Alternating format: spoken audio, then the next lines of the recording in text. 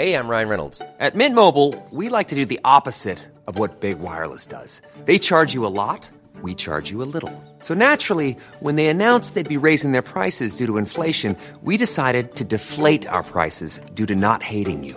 That's right. We're cutting the price of Mint Unlimited from $30 a month to just $15 a month.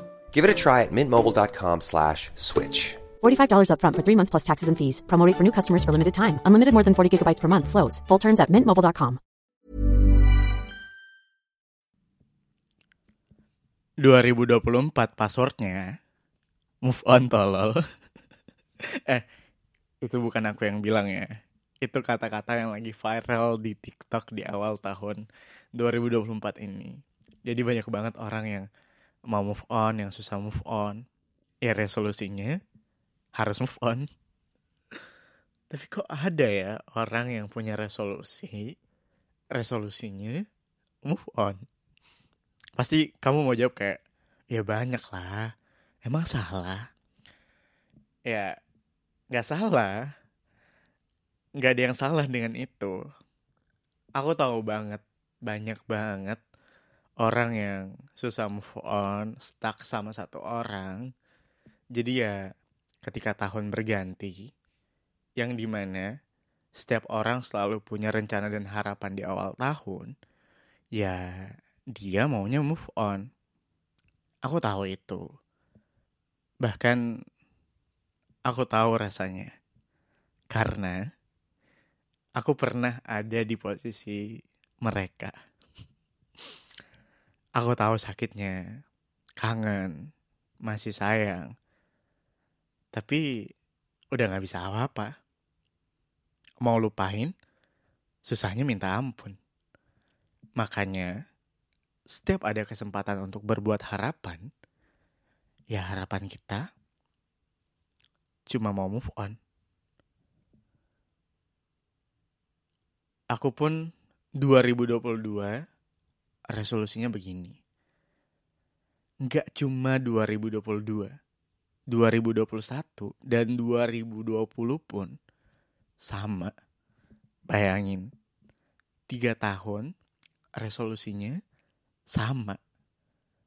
Cuma mau move on. Tapi kan berhasil bang, buktinya 2023 udah ganti resolusi. Enggak kayak gitu. Waktu awal tahun 2023, faktanya, aku masih belum bisa lupa sama sekali. Perasaannya masih sama. Aku belum bisa move on juga. Tapi kok kenapa resolusinya diganti? Kan belum bisa move on juga. Nah, ini yang aku mau ceritain di episode kali ini. Tapi sebelum itu, hai, aku Ibra. Selamat datang di podcast Suara Ibra. Sudah lama ya tidak berpodcast. Semoga kamu suka ya dengan aku berpodcast lagi. Buat pendengar yang udah lama, thank you banget mau dengerin lagi. Buat pendengar yang baru, hai, kenalin aku Ibra. Aku akan bersuara dengan perasaan yang paling dalam. Selamat mendengarkan. Oke. Aku ingat banget 31 Desember 2022, malam tahun baru 2023, itu aku gak kemana-mana. Kayak malam tahun baru biasanya. Entah kenapa waktu itu, aku lebih memilih diam aja di kamar kosku. Mungkin karena itu adalah pergantian tahun pertamaku di Jakarta. Biasanya kan selalu di Kalimantan, di rumah gitu. Tapi malam itu, aku di kamar. Lampu gelap seperti biasanya. Aku suka banget ruangan yang gelap. Yang menemaniku hanyalah suara dari lagu-lagu album Selamat Ulang Tahun dari Nadine Amizah.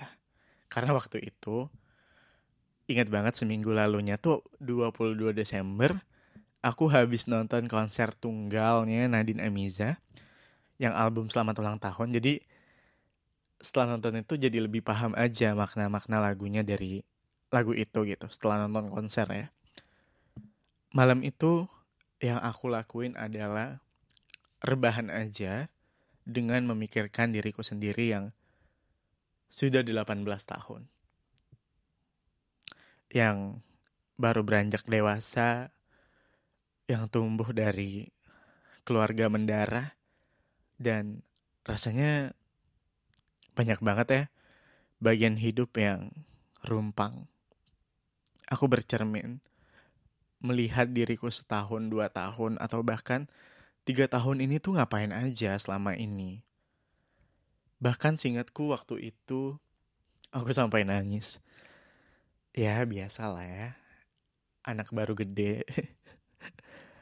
Banyak banget yang aku lihat waktu itu 3 tahun belakangan. Ya salah satunya yang aku mau ceritain, ya resolusiku yang gak berubah-ubah dari tahun ke tahun. Aku pikirin itu, kenapa kok itu gak berhasil-hasil ya? Kayaknya ada yang salah deh. Kayaknya aku perlu ubah deh. Malam itu aku pikirin banget. Pikirin pakai banget. Sampai akhirnya aku tahu masalahnya di mana. And I think ini masalah yang aku temuin ini adalah masalah semua orang juga. Apapun resolusinya. Nih, coba denger ya. Ryan Reynolds here from Mint Mobile. With the price of just about everything going up during inflation, we thought we'd bring our prices down. So to help us, we brought in a reverse auctioneer, which is apparently a thing. Mint Mobile Unlimited Premium Wireless. How to get 30, 30, bit to get 30, bit to get 20, 20, 20, bit to get 20, 20, bit to get 15, 15, 15, 15, just $15 a month? Sold! Give it a try at mintmobile.com/switch. $45 up front for 3 months plus taxes and fees. Promo rate for new customers for limited time. Unlimited more than 40 gigabytes per month. Slows full terms at mintmobile.com. Setiap tahun berganti. Setiap kita buat resolusi, yang kita tulis itu, kita selalu fokus sama goals. Selalu fokus sama tujuan aja. Selalu bikin vision board kayak pengen jadi lebih baik, harus punya pacar, mau kurus, punya bisnis yang sukses. Tapi tahu nggak apa yang kita tulis itu? Itu tuh semuanya cuma tentang hasil. Ya kan? Loh, yang bener gimana? Enggak, ini tuh bukan tentang salah benar ya. Ini tentang efektif apa enggak gitu. Kalau salah benar tuh rasanya bukan tugas manusia yang menilai. Oke, lanjut. Harusnya, enggak harusnya sih. Coba aja gitu, di tahun ini buat yang belum bikin resolusi atau ya yang udah punya resolusi ya bisa ganti lah ya, masih tanggal segini gitu, masih seminggu 2 minggu masih aman buat berganti resolusi. Coba tahun ini tuh kamu resolusinya gak cuma tentang hasil, tapi tentang proses dan habit dulu yang dibangun. Misal di tahun ini tuh kamu pengen jadi lebih baik. Nah, yang kamu tulis adalah proses-proses yang harus kamu lakuin untuk kamu mencapai diri kamu jadi lebih baik. Misal, kamu mau membantu orang lain tanpa ekspektasi orang lain itu akan bantu kamu juga.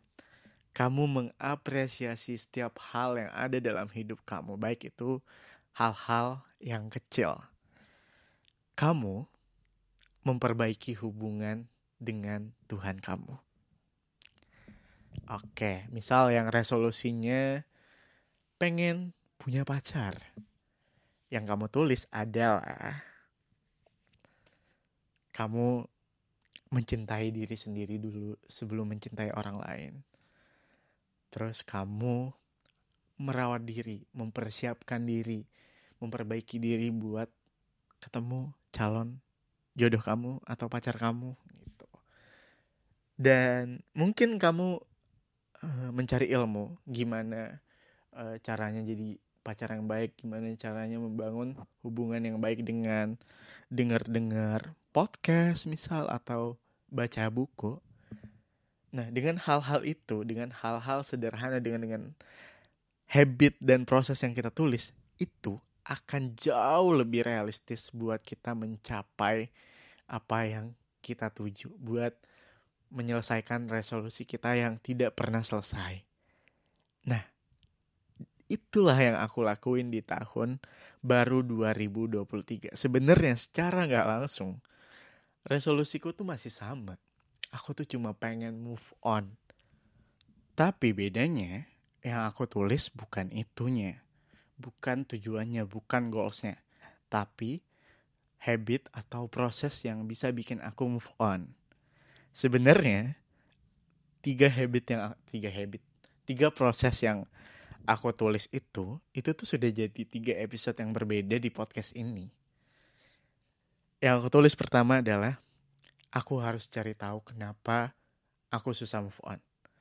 Karena ketika kita sakit, ketika kita pengen beli obatnya, kita harus tahu dulu kita tuh sakit apa. Kita harus cari tahu dulu kita sakit apa gitu, baru kita bisa beli obatnya. Makanya aku tulisnya, kenapa sih aku susah move on?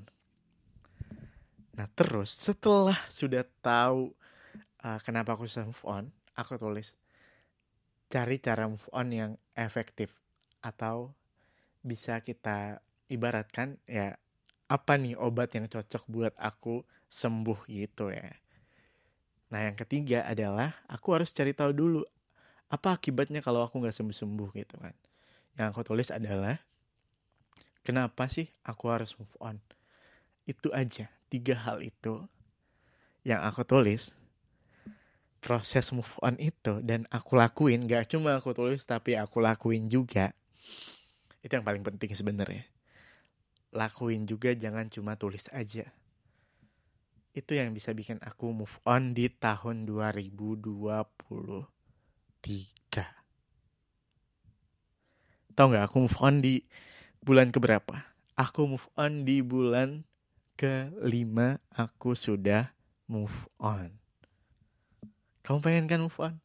Jadi dengarlah episode susah move on, episode cara move on, sama episode harus move on. Mungkin itu bisa ngebantu kamu untuk move on. Oke, mungkin itu aja yang bisa aku bagiin di episode kali ini. Terima kasih sudah mendengarkan sampai habis ya. Jangan lupa follow TikTokku, ada 2. TikTokku ada 2 ya. Satu yang buat fun-fun aja gitu. Ada Ibrafi sama Suara Ibra ya. Bisa di follow di TikTok. Dan di Instagram aku Ibrafi. Boleh di follow yang sudah centang biru tanpa beli. Oke, dadah semua. Nanti lagi ya.